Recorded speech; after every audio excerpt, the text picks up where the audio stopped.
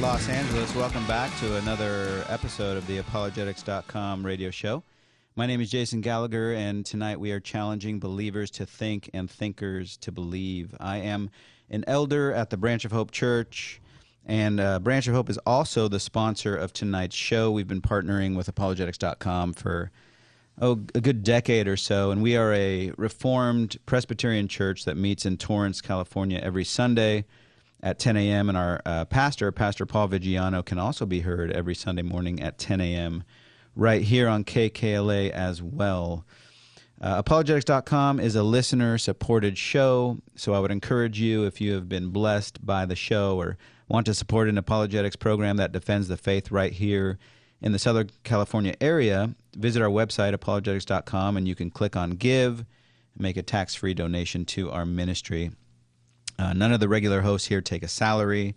We're all volunteers. I'm actually an engineer by vocation, but everything we do as a ministry is really made possible by generous donations from our listeners like you.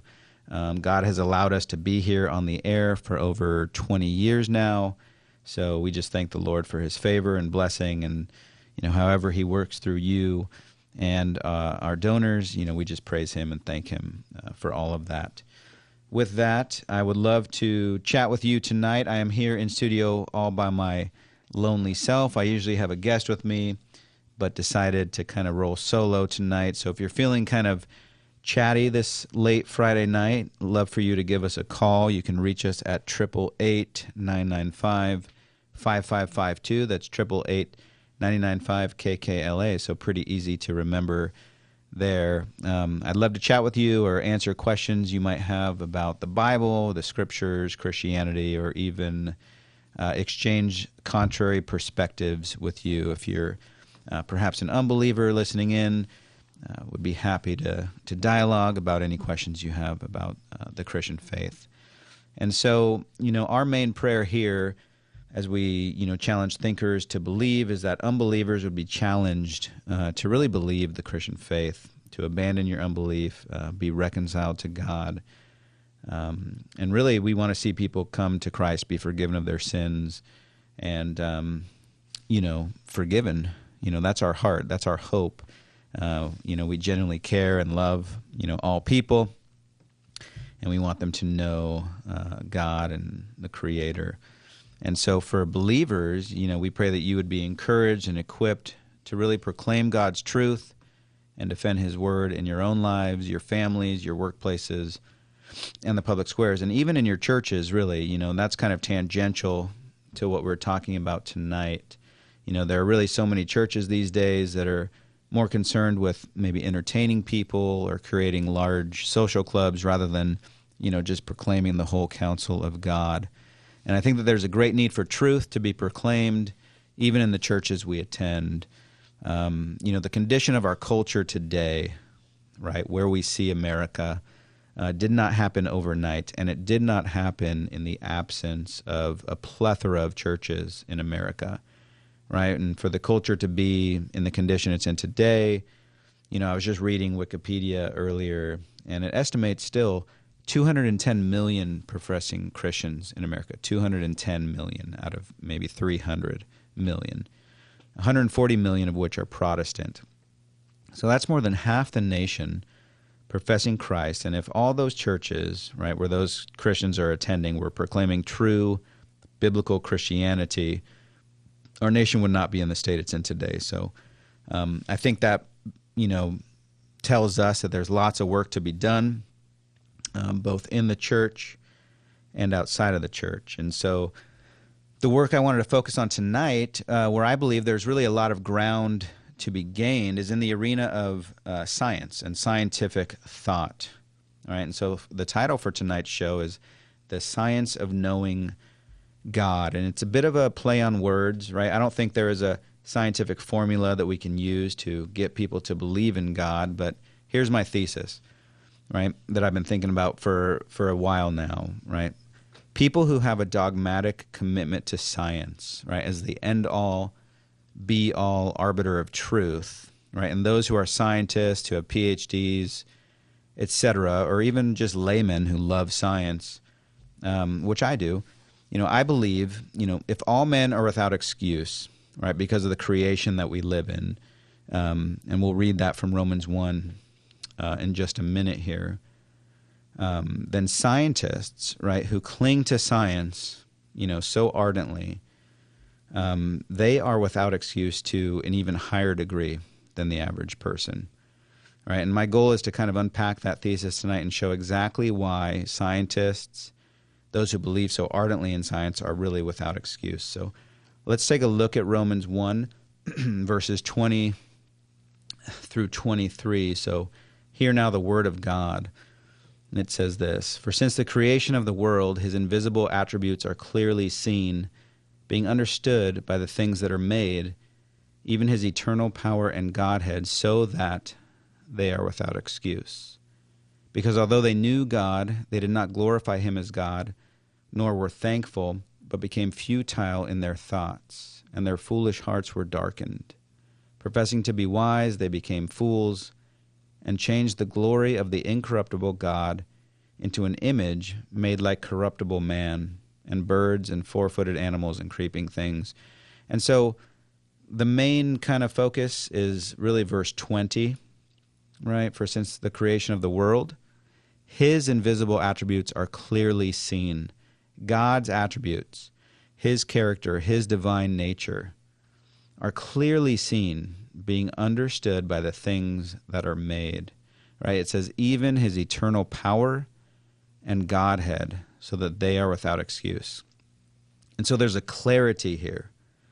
There's a clarity of seeing who God is simply by seeing the creation around us, which all of us, every human being, whether they've gone to the beach, they've looked at the sunset, they've looked up to the stars on a dark night, in some way they've seen creation around them. They've seen the glory of, the animals or the flowers or the trees or something. And it's a glimpse of the Creator. We're actually seeing something and learning something about God through the creation. And so those people who love science and who even do science, they are even more without excuse because they are so up close and personal with creation and with the study of creation every day of their existence, every day that they go into work and do science or whatever it is that they're doing. And so that's kind of the work that I wanted to focus on tonight. And I'm a scientist by training and an engineer by vocation, right? I received a Master's of Science from Stanford University. So if you're familiar with the recent launch of the James Webb Space Telescope, I was a design engineer on that Sunshield subsystem of that spacecraft for 6 years of my career. Before I moved on to something else. And so I live and I breathe in the theory and practice of science every day. I take all the science that I know and understand and love, and I apply it to, practical real world challenges and problems. And so, whether or not you consider yourself mathematically or scientifically inclined, one of my hopes is that as you consider some of the things I have to share with you this evening or morning, I suppose, you'll come away with an appreciation for science, not only as a way of understanding, the mechanics of the world around us, but as a means for praising God, right, for serving those around us and for reaching those around us with the gospel. And so, in some of my, discussions about this topic, we can talk about, what is the nature of science? And we'll touch on that real briefly, right? Science is basically knowledge. Right, the word science comes from the Latin word scientia, which basically just means knowledge. There's another aspect of science, which is more of this methodology, right? This idea of a man or a woman with a lab coat going into a lab and running experiments. It's the scientific method, right? You make predictions, you make theories, you run tests, you gather data, you make observations, you draw conclusions, and you kind of iterate on that process until you discover patterns of, the way the world works. And then you're able to take those patterns and turn them into hypotheses or laws or equations that we know will, predict something that's going to happen in the future. If you launch a ball at a certain speed, at a certain trajectory, you can predict exactly how far that ball will travel, how high it will reach, and where it will land. You can predict that exactly with the laws of motion. You can send spacecraft into outer space, and you'll know exactly the orbit that spacecraft is going to be in. You'll know exactly how long it could stay in that orbit and how much fuel you're going to need based on, the laws of motion that are just applied to planetary objects. And so there's this beauty and glory and majesty and power to science that we love and we are in awe of, and it's really a reflection of our Creator, right? And then there's the principles of science, right? There's the foundational assumptions that make science possible. Some of those things are the laws of what we call induction, this idea that the future will be like the past. That is something absolutely essential to science. If we did not believe that tomorrow, when we rolled out of bed, that when we put our feet on the ground, that we would stick to the ground rather than float off into space or float up into the ceiling, we couldn't do science, right? If we didn't believe that the laws of aerodynamics were going to work tomorrow, we would never get in an airplane and fly across the globe. But we trust that those laws are not going to change mid-flight, right?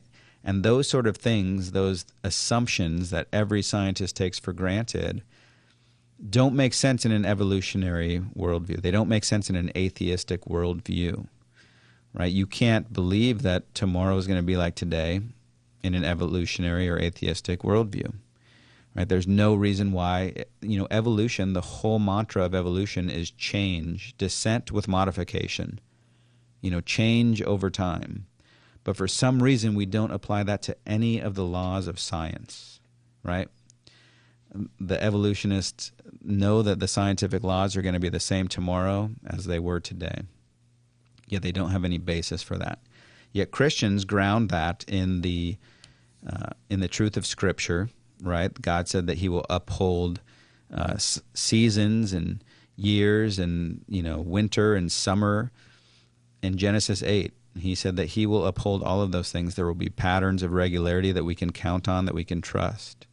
And so when we come to the world and we say, what we do today is going to be applicable tomorrow, the sun's going to rise tomorrow just like it did today, that's because God is upholding and sustaining the universe, the world, in a logical and orderly manner. And then there's the reliability of our senses and reasoning.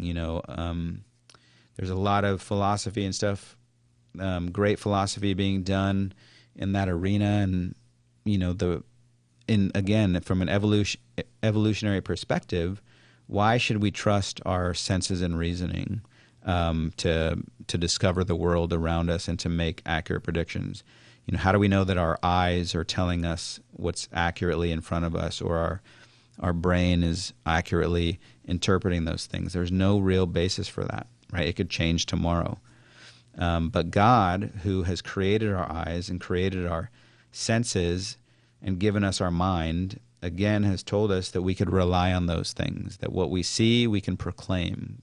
God actually commands us, what we have seen and what we have heard, we should proclaim those things. And that assumes that what we see with our eyes and hear with our ears can be trusted.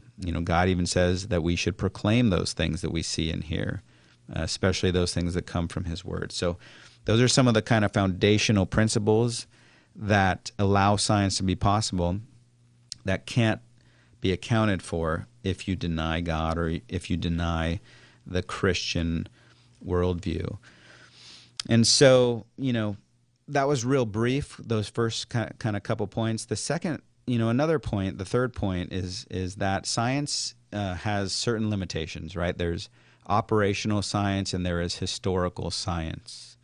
There's, science that happens, the kind of science that I do where we create space telescopes, where We're creating, robotics and automation and amazing technologies and, medicines and sending people to space and the iPhone and cars and all of that stuff. That's science. That's happening right here, right now. We're doing it today.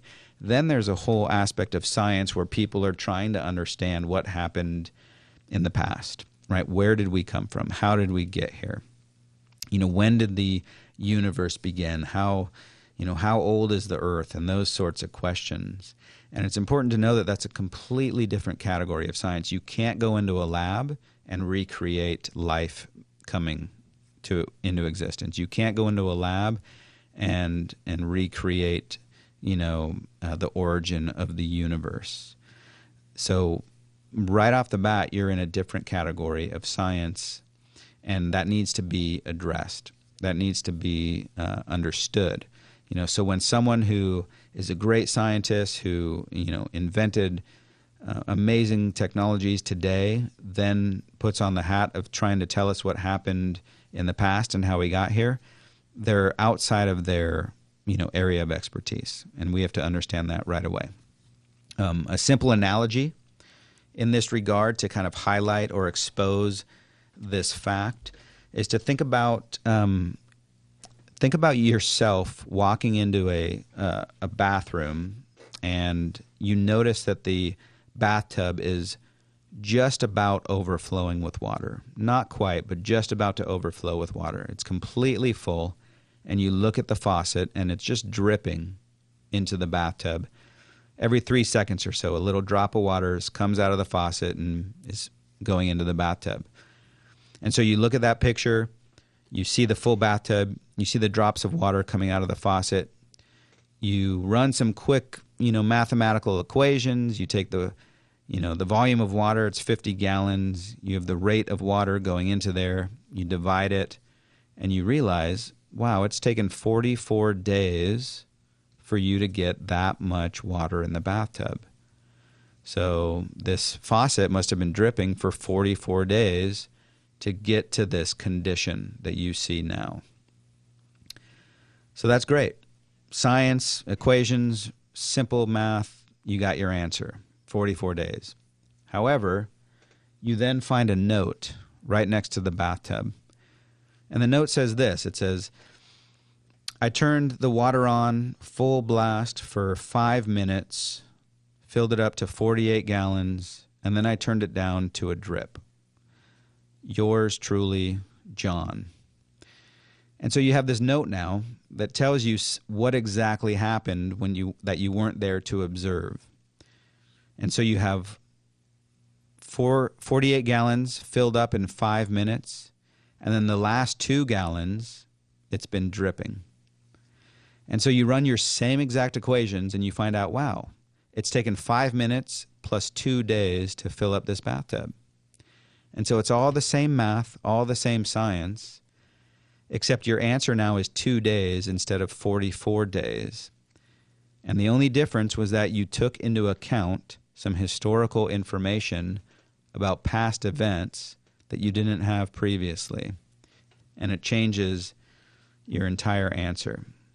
It doesn't mean the science is wrong. It just means we need to take into account the eyewitness accounts that we have in front of us to come to the right conclusion. And so you can see, when you apply that to things of the past, like where did we come from, how did we get here, if you completely ignore the historical record of Scripture, you're going to come to a completely different answer. You can use all the same science, all the same equations, but if you fail to take account of the eyewitness account of what actually happened, you'll have two competing worldviews, and that's what we have today. And so we need to understand it's not a matter of the science that happens in the labs. It's a matter of the worldviews that comes to the science. And so that kind of gives us a little bit of a background, a little bit of a framework with which to have this discussion about science and these attributes of God that the Scriptures say are clearly seen being understood through what has been made. And I think this is an area of apologetics that I haven't seen navigated. I haven't read any books or come across apologetic teachings that kind of focus in on this particular area. There's a lot on kind of what I just went through about the laws of induction or our senses and reasoning, or kind of the prerequisites for science and how they only make sense in a Christian worldview. But I really wanted to look at this. I think it's fascinating, and I think it's super powerful.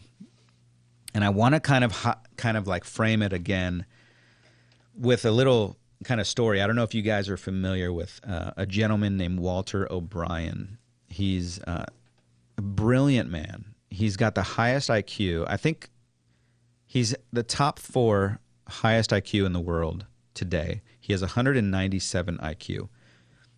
And he's kind of the true life story to the CBS show called Scorpion. It's a cool CBS show, and it's about these geniuses who solve these incredibly hard problems. And it's a real world thing. Scorpion is a real thing. Scorpion is a real company. It's a science kind of computer company that will solve really any problem that people might bring to them. It's incredible. And so I was listening to Walter O'Brien. He was talking about head transplants, right? And the state of the art of transplanting a human head to another body. Like that's actually, people are actually attempting that, in certain parts of the world, I suppose. And he's saying that there's many technical hurdles still to overcome, right? Lots of intricacies, when you're reconnecting a vertebrae and a spine and all the nerves and arteries and so on and so forth, and keeping the head cold and the body cold and not letting all the blood run out of the head when it's severed. And it's crazy to think about, but, people are trying it. And there's some people who think, well, even if we're able to do this, right, mechanically, what happens to a person's soul when their head is transplanted onto a completely different body? And long story short, Walter O'Brien is personally not worried about that because, I believe he's an atheist, or at least an evolutionist. I know he's an evolutionist. And he basically says he's not worried about that, the soul, because he's a scientist, right? And he says, as a scientist, unless something happens, 32 times in a row, it's not dependable, right? If it happens 32 times in a row, it's dependable, it's believable. I can put my hat on that, right? He said religion is not in that category, right? If people witness a miracle and, believe in some religion, he said he can respect their belief, but he can't depend on it, right? So he rejects it. And so he's looking at this idea of dependability, right? But I hope you guys can see what he's doing. I hope you guys can kind of unpack, his assumptions there, right? He's acknowledging an invisible attribute of creation, namely this dependability, this reliability, this faithfulness and trustworthiness of creation, right? And it is clearly seen, this dependability, through the understanding of creation, right? It happens 32 times in a row. It's dependable. And at the same time, he's actually using this dependability to dismiss those people who believe in God, to dismiss religion, to dismiss God, and those who are concerned about what would happen to our souls if we transplanted a head onto someone else's body. And we must be willing and able to expose this folly. This guy's got 197 IQ, but his thinking is pretty muddy, right? And we need to be able to see this. And so the question we could ask him is, why is science dependable? Why can we depend on something to happen 32 times in a row? Right? And the truth is because there's these immaterial laws which govern reality. And it's these immaterial laws, like the law of gravity, the laws of electricity, the laws of motion. These laws are dependable, right? They're faithful, they're true, they're powerful, they're eternal, they're universal, they're unchanging, and so on and so forth. And so and those things, the scripture says, are clear divine attributes of the one who made them, right, of God.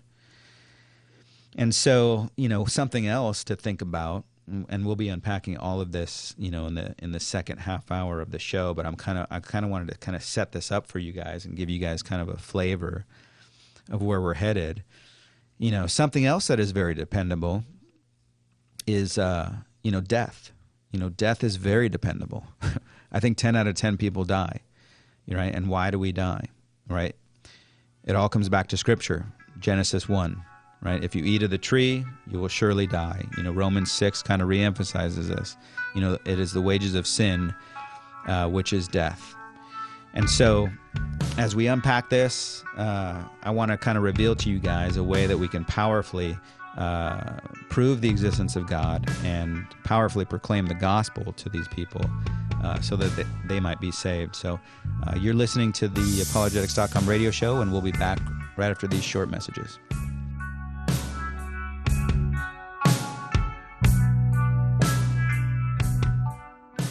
The mission of Apologetics.com is to challenge believers to think and thinkers to believe on the radio, on the internet, and now in the Life of the Mind conferences. If you believe in the work that Apologetics.com is doing, we encourage you to support us with your prayers and also with your tax-deductible gift so that this ministry will continue on the air, on the web, and in events near you. Gifts of any amount are appreciated, and it's very simple to participate. Just go to apologetics.com and click Donate. It's safe and secure.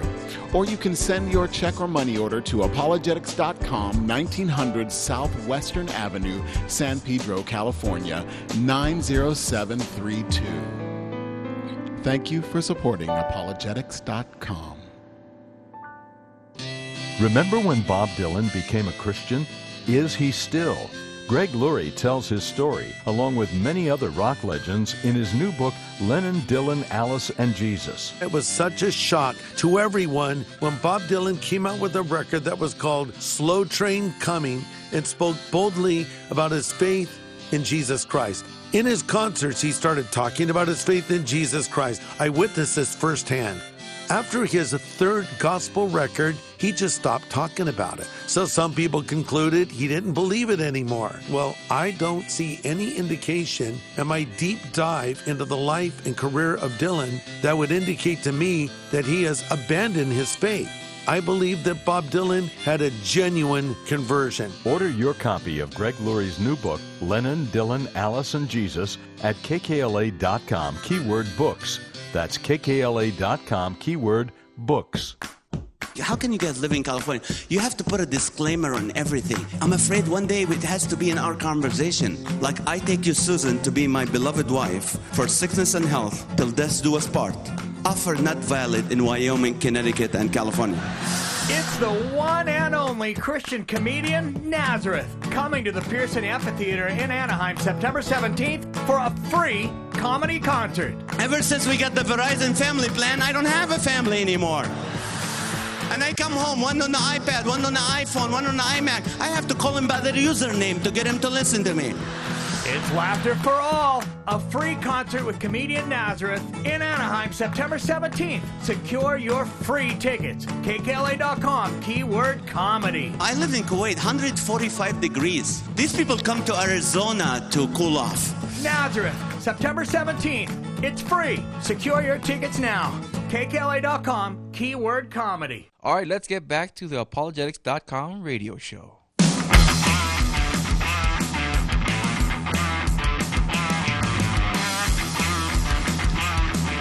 All right.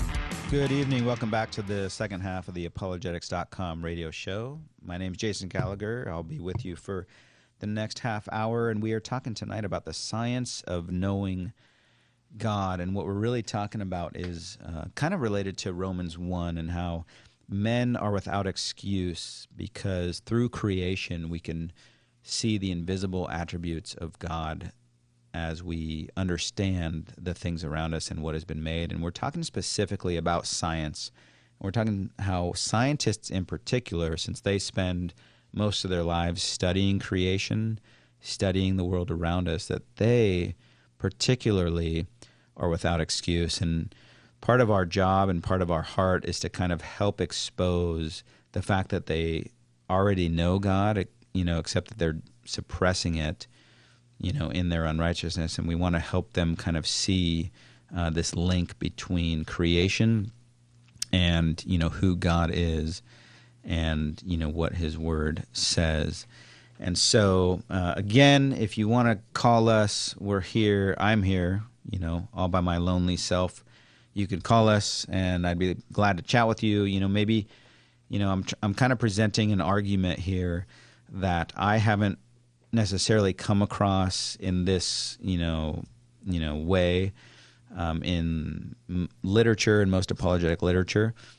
So if you're hearing it for the first time and have any thoughts or questions about it, I'd be happy to, discuss it with you. You can call us at 888-995-5552. That's 888-995-KKLA. And so, we were just talking about a gentleman named Walter O'Brien, one of the smartest men on the planet. He owns a company called Scorpion. And, because he believes in science because it's dependable. And I love that, because it kind of exposes exactly what we're talking about. And he rejects religion, he says, because, it's not in that dependable category the way science is. And I would say, let's cling on to that.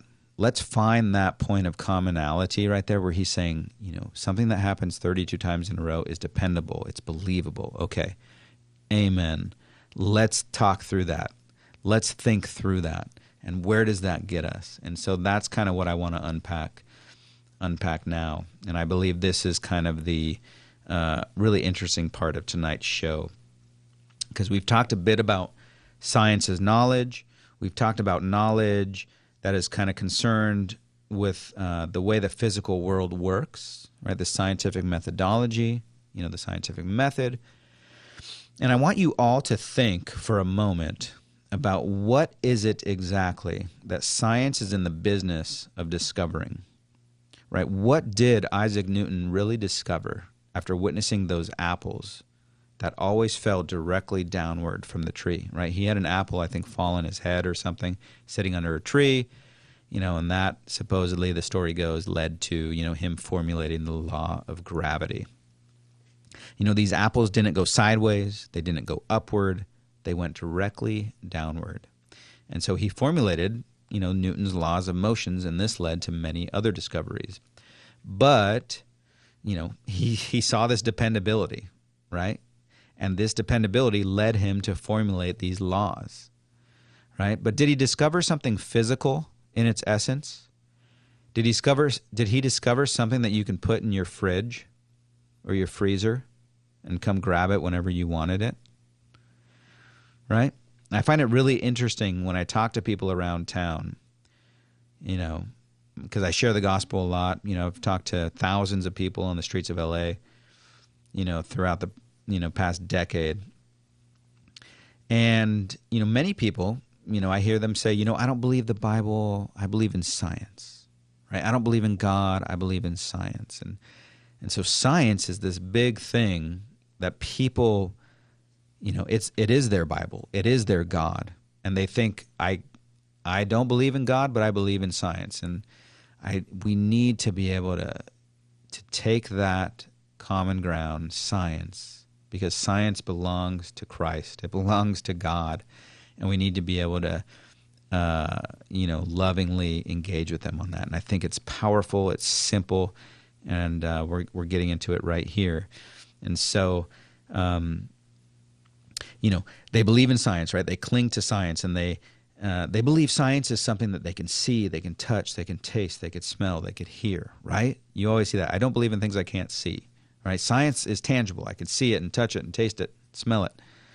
Well, they believe it has nothing to do with the spiritual world, science. They believe it has nothing to do with immaterial truths about reality, and that it avoids this whole concept of God. But is that true? So let's look for a second, or let's think for a second at some of what the sciences have discovered over the past centuries, right? What do you have? You have tons and tons of laws, equations. I was in college, Stanford, science classes, engineering classes. We were allowed cheat sheets. And what do you think we brought with us, right? We brought a sheet of paper with tons of equations written on it. The laws of gravity, the laws of motion, electrical laws, the laws of optics, the laws of acoustics, the laws of fluid dynamics and aerodynamics, and all of these different laws. And we thought, well, we have all these laws in the papers. We're going to nail this test, right? And so it comes back to the question, what is science in the business of discovering, right? I've taken lots of science classes over the years, and, everything that we bring to a test, it's all equations. And these equations, while we could write them down on paper, right, we see them on paper, they represent immaterial realities about the world around us. They represent realities that we can't touch, that we can't smell, that we can't see. They're invisible. The real law of gravity that's causing us to stick to the earth right now, that's a law that's has dominion over us at this very moment, and we can't see that law. It's completely immaterial. It's completely spiritual, right? And it's engaging with us this very moment. And so with that thought, we're going to jump over to a caller here. We have Connie, I believe, coming through. Let me see if I can get her on here. Connie, hey, it's Jason. You're on the air with apologetics.com. How are you tonight? Yeah, I have a question. I told the guy already earlier. I said, it's not about science, but it's about the Word of God. It's, what's that? Titus, chapter 2, 1 to 15. I'd like to know what's the reason why Paul wrote this to Titus. What could be the ultimate reason why? Titus There's 2? a lot of instructions there, but I would like to know what ultimate goal was he trying to accomplish by giving this verses to Titus. I mean, this why he has written this. Titus chapter 2? Yes, chapter 2. Okay. Well, I will. I'll look into that and give some thoughts. That's quite a. I don't have time to read the entire chapter right now. Yeah, I know, because you already have a little bit time already Let's left. see. It's talking about sound doctrine. It's talking about men being sober, reverent, temperate. It's about women being reverent. It's about women teaching other young women to love their children, to be discreet, homemakers, obedient to their husbands. So it's kind of some exhortations to men and women. It's talking about the men to be sober-minded, to do good works, to have sound speech. Seems like everything was, seems like the whole thing was given to Titus. I mean, it's a lot for that. This is a great chapter on kind of, how we ought to live, the kind of character we should have. As employees, we should be, good employees. We should be, faithful. There's also the slaves. Yeah. Yeah. And then it talks about the grace of God, which brings salvation to all men. Teaching us to deny our lusts, to deny ungodliness, that we should live soberly and righteously, and that we should look forward to the appearing of God and Jesus Christ. Yeah. That we should be looking forward to that we should be living in light of that, and that we should be redeemed from lawless deeds, and that we should be zealous for good works. This is a great chapter on kind of Christian character and Christian living. Yeah, but what must be the single ultimate purpose why Paul gave this to Titus? I think Paul was giving, Titus was a young man, a young minister, and Paul was, his mentor. Paul was discipling Titus, and he was kind of just giving him some good, godly wisdom. As a pastor, this kind of talks about teaching women, teaching men, and then as a whole, we should all be looking forward to Christ and his return. So just some good, sound wisdom in there. Yeah, seems like all the topic was already given to Titus except the everything, I think. Everything of the creation except the animals. Uh-huh. Yeah. Everything is there. It's there. Slaves, the employer, the women, the single. Yeah. That's why I couldn't really grasp what's the, the center point of what is Paul trying to accomplish with Titus. Because since he is, imparting this to Titus, or is he leaving, or is he going to go leave him, Titus, behind? That's why he's Yeah, no, giving all Paul. these instructions. Yeah, no, Paul's definitely trying to set up these young men to kind of be self-sufficient. Paul knows he's approaching the end of his ministry, the end of his time, and he wants to leave behind a good legacy of faithful ministers, faithful pastors. But that's kind of all I have time for tonight to kind of dig into that. But great question, and appreciate your call, and hope you'll call us again soon. Yes, I will call again because it's not enough. I'm sorry, I was because I was trying to hear your phone number. I didn't have a chance to get the phone number in the beginning. So sorry about that. Yeah. Okay, next time I will call back. Thanks, Connie. Thank you. God bless. Thank you. Bye-bye. Bye-bye. Bye-bye. All right. Thank you for that call, Connie. About Titus. We're going to jump back into the topic at hand here. We were just talking kind of about science.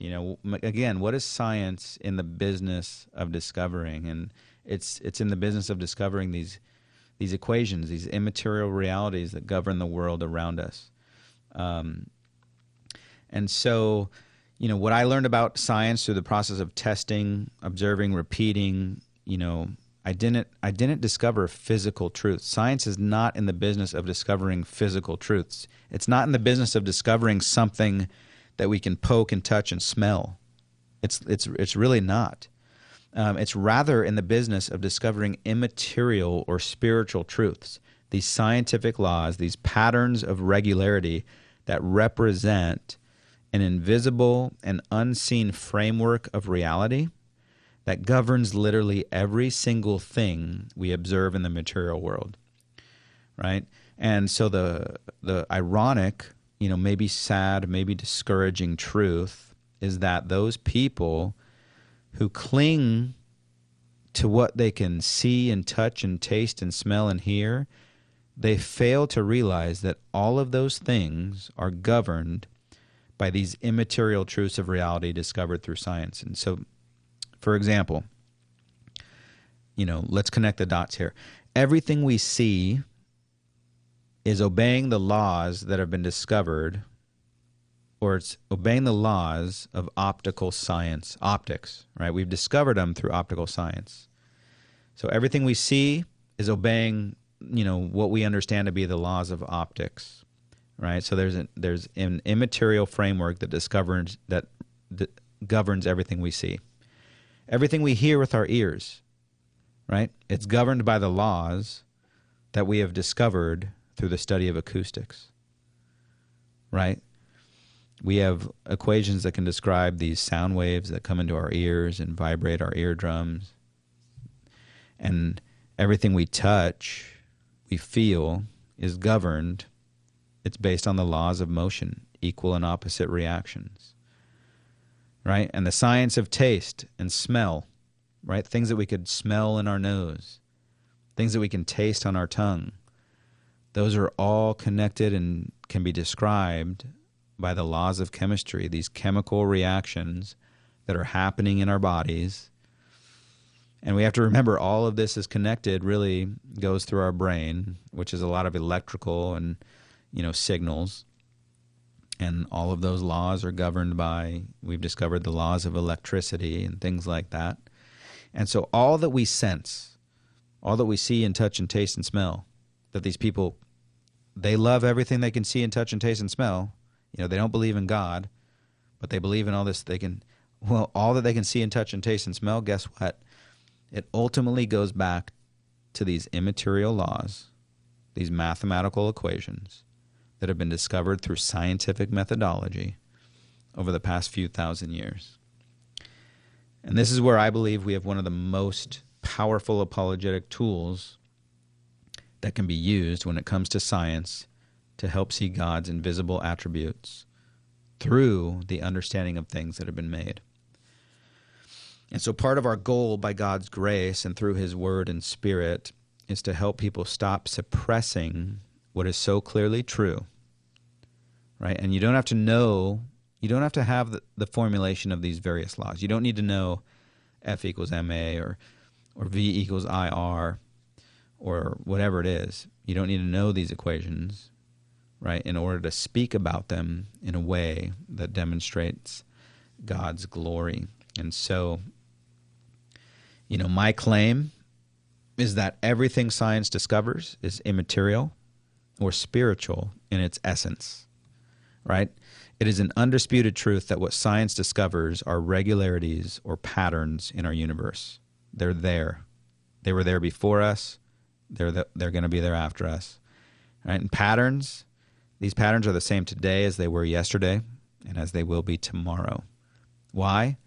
Because they reflect the one who made them, the God who is the same yesterday, today, and tomorrow.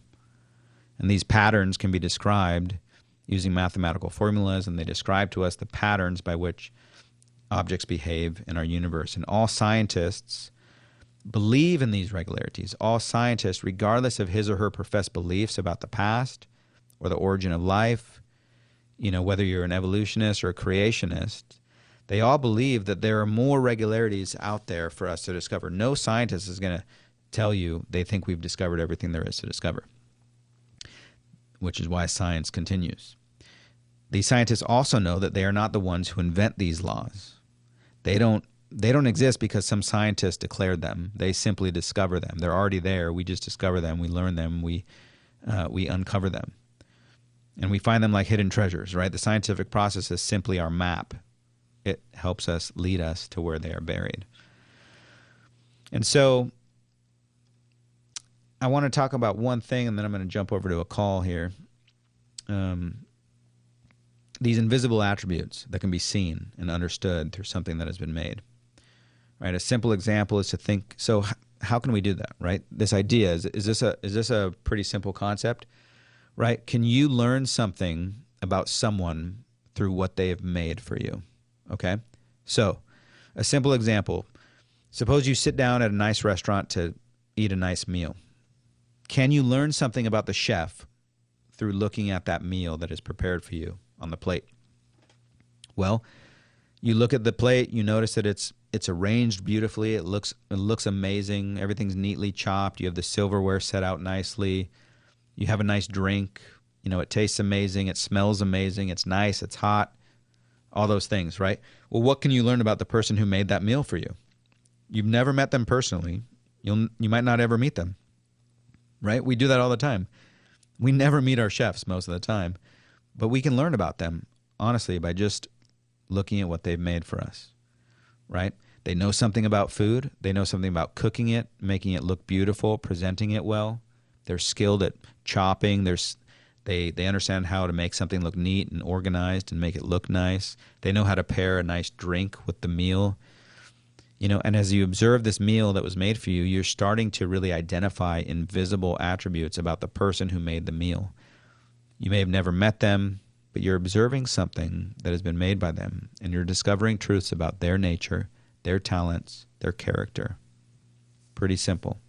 Something we do every day. And in the same way, by looking at these things that have been made in creation, we can discover invisible attributes about the Creator who made them. Right? Walter O'Brien, the dependability he sees in science is a reflection of the dependability of God. Right? And so, one Christian theologian who's done a great job of highlighting some of these things is Vern Poythress. He wrote some great books. One is called Redeeming Science. Another one's called Redeeming Mathematics. Vern Poythress. He does a great job kind of highlighting some of these disciplines of math and science as uniquely Christian endeavors that point to the triune God of Scripture. And so, we could look at some of those attributes, but before we do that, I'm going to jump over to a call before we run out of time here. So let's see. Michael from Panorama City has a comment on Genesis. How you doing, Michael? Welcome to the Apologetics.com radio show. Great. I'm basically, you're doing a great job by yourself. Even though you're all alone, you're doing a great job. I really... Thanks, man. Thank you. Yeah, quickly to... I love your illustration about the water in the tub because it kind of fit into my comment. And before I mentioned that, what you just said brought me that scripture. You talk about the chef with the food. How do we really get to even know the chef even better? By tasting the food. And the Bible says, oh, yeah. I read that. Yeah, I read Great that point. verse today. In the Psalm, it says, taste and see that the Lord is good. Ooh, amen. I like that. Yeah, amen. I'm going to have to add that. Right, thank you. The Genesis thing that I remember, I think it was Hugh Ross or one of his people. They were talking about young Earth and old Earth and so forth one time on KKLA years ago. And I remember calling in, and the comment I made was the fact that Adam and Eve, on the day they were born, the day that God created them, on day number 6, he was... If you look at them, they would look like grown-ups. They were not crawling on the ground; they were walking. Mm-hmm. So So my point was that it's very difficult to know exactly the age of the earth, but to saying because we don't, I know based on the age of Adam and all those things, but the fact that the earth could be a lot younger than it looks, because everything God created on the week of creation, he basically created them in a mature state. The animals were walking around, and Adam and Eve were talking and walking. So that's something to take into consideration. Absolutely, yeah. On day 7, right? One day after Adam was made, he probably looked like a grown man, right? He was really 1 day old, but he looked like an adult. Exactly. So yeah, it's we have to kind of take some of that into consideration, and again, we have to really look at what God has said in His Word, and then we take that to the world around us, and we use that as our lens, as our reference point to help us understand those things that we have, that we discover, that we learn. Right. So 100% agree with you. Right. And lastly, I was thinking when you were saying how that supposedly brilliant person is saying, only what's stable and reliable you could depend on. And my question to that, which I've said to other people, I said, if science is so reliable and stable, why do you have to change the science book every 6 months or every year? And now we don't even have Pluto as a planet again. So there's constant different things coming up. Yeah, no, that's true. That's very true. Science itself has changed a lot. We continue to, there's lots of theories that are left by the wayside, that never made it, that they thought were the right answer at one point, and then they find out that it wasn't. Right. That's a really, really good point as well. Another thing, on that topic, Walter O'Brien, that really smart gentleman, I would ask him, how many times have you observed life coming from non-life? Right? Because that's what an evolutionist has to believe, that somewhere along the way, life sprang forth from something that was not alive. Right? And he says if it happens 32 times in a row, it's dependable. But I would ask him, have you seen life spring from non-life 32 times in a row? And the answer, he would say, is absolutely not. No one's seen that. No one's seen that. But yet he believes it. He believes somewhere along the way, rocks and non-living things gave rise to life. And so you apply his same thinking. 32 times it happens, you believe it. Apply that to the beginning of life, and he would have to abandon his own thinking, his own worldview. because he's never seen it happen. He's never seen, a monkey turn into a human 32 times in a row. Right. And so we need to be able to press that. We need to be able to press that when we hear it, and we need to be able to recognize it. Exactly, I would say. And we're about 30 seconds left. So what's your last words? I would say both Christian and atheist is by faith, but Christian faith is based on what you can see and everything. The atheist faith is based on nothing, you could say. Absolutely. Thanks for that comment, Michael. God bless you, man. Call us again. God bless you too. Okay. Yeah, and we'll end with that. Yeah, we put our faith in that which justly deserves our trust, and that is God and His Word, because He is dependable and He is true. And this entire world is dependable because it has been created by God and for God and through God. So with that, we're just about out of time. I would like to thank you all for your attention. Thank you, Jose, for being on the buttons over there. And we'll see you next week. Keep the faith. God bless.